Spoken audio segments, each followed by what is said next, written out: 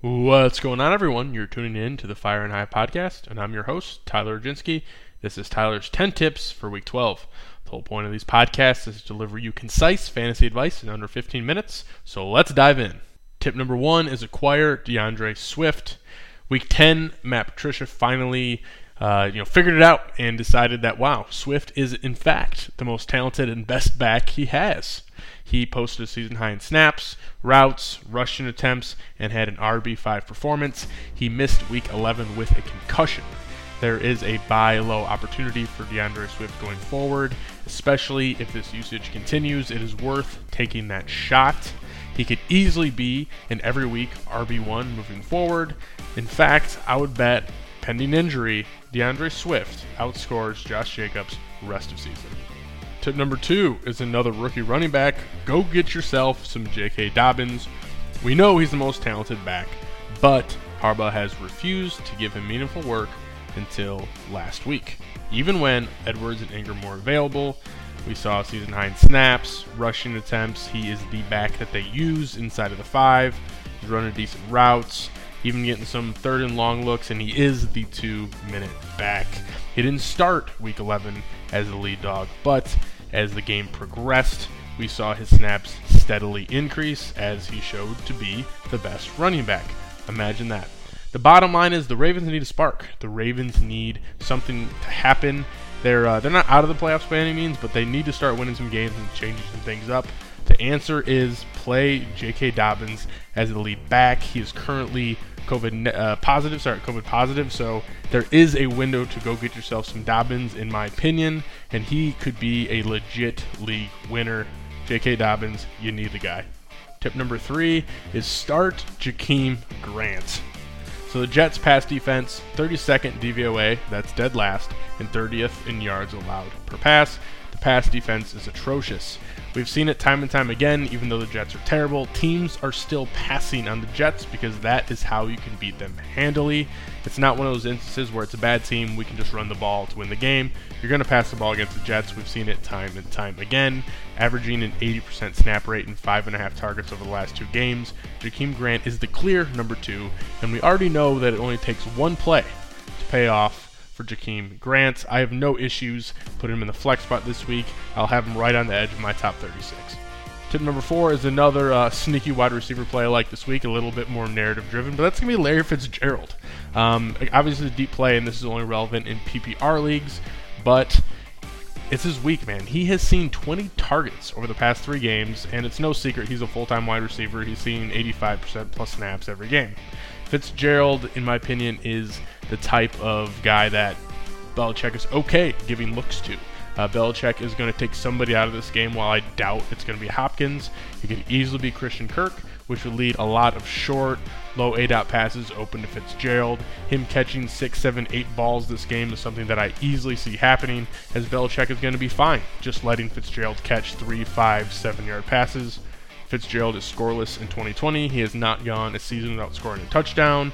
6 catches and a touchdown for Larry Fitzgerald in Week 12 against the Pats. 30th ranked DVOA pass defense, 15th yards allowed per pass. Tip number 5 is bench all Browns wide receivers. The Browns have been one of the most run-heavy teams in the NFL all season.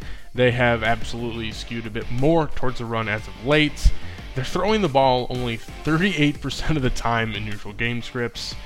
Cleveland has only asked Baker Mayfield to throw 30 pass attempts twice. They're just not a throwing football team, and why would you be when you have Nick Chubb and Kareem Hunt, two arguably top 10 backs in terms of talent? We know Jarvis Landry needs volume to sustain fantasy value, and Kadero Hodge and Rashad Higgins are both, in a sense, canceling each other out. I know the matchup is juicy against the Jags, but I'm going to continue to sit all Browns wide receivers. It's Chubb, it's Hunt, it's Hooper. No wide receivers this week.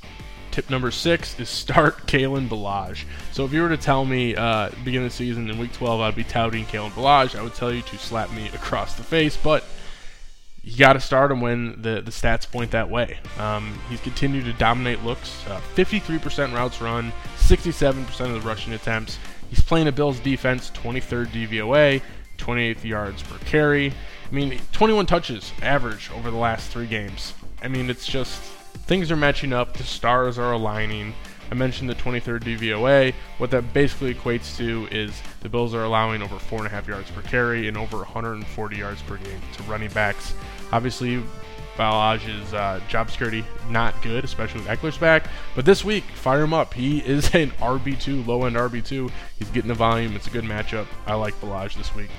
Tip number 7 is start and acquire the Giants tight end Ingram. He is number 4 among tight ends in targets and number 8 in air yard share.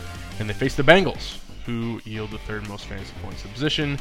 And the matchups just get better down the stretch. I know Ingram has been a disappointment at where you drafted him, but things are going to get better. My bold call is Ingram is a top 8 tight end rest of season starting in week 12. You want him.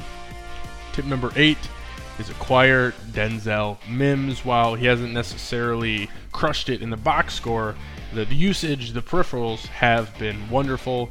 We see Joe Flacco consistently launching the ball downfield instead of just, throwing check downs to Jameson Crowder. Jameson Crowder has been suffering as of late, but Mims has been benefiting. He is leading the team in targets and air yards over the last 2 games, and he is getting those looks down the field.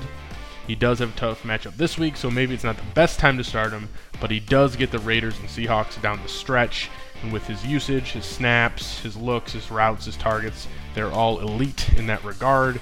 So he is a guy that you at least want on your bench. This isn't necessarily start Denzel Mims, but get Denzel Mims because the outlook is quite bright for this rookie.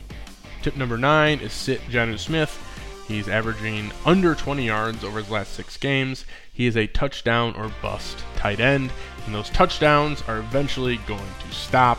Not to mention, he's been absolutely putrid against the Colts in the last 3 matchups. In the last 3 matchups, accumulatively, he has 4 catches for 14 yards in 3 matchups.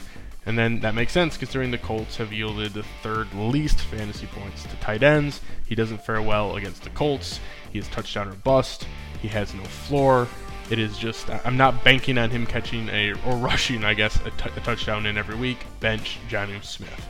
Tip number 10 is fire up the Raiders. Falcons defense, especially their pass defense, is just bad. That is not a secret at this point in time. The Falcons are yielding, on average, 26.3 points to the quarterback position per game. You want to start Derek Carr. He is a preferred streamer. He's probably going to be in my top 12. He might find his way into the top 10. Easily can fire up Nelson Aguilar at this point. He's the number 1 guy in my opinion. And then if you find yourself down like 20 or 30 points after Thursday Night Football, I'm okay with firing up Henry Ruggs in this matchup. If you need that little bit of extra ceiling when you got to go for it, it's just a really good matchup. 54 points implied total in this game. There's going to be a lot of points going around. Derek Carr, Aguilar, fire them up, and if you're down, get Ruggs in there. That's going to be it for the Fire and High podcast, Week 12. Don't forget to follow me on Twitter at FFTylerO. Tell somebody you love them. Later.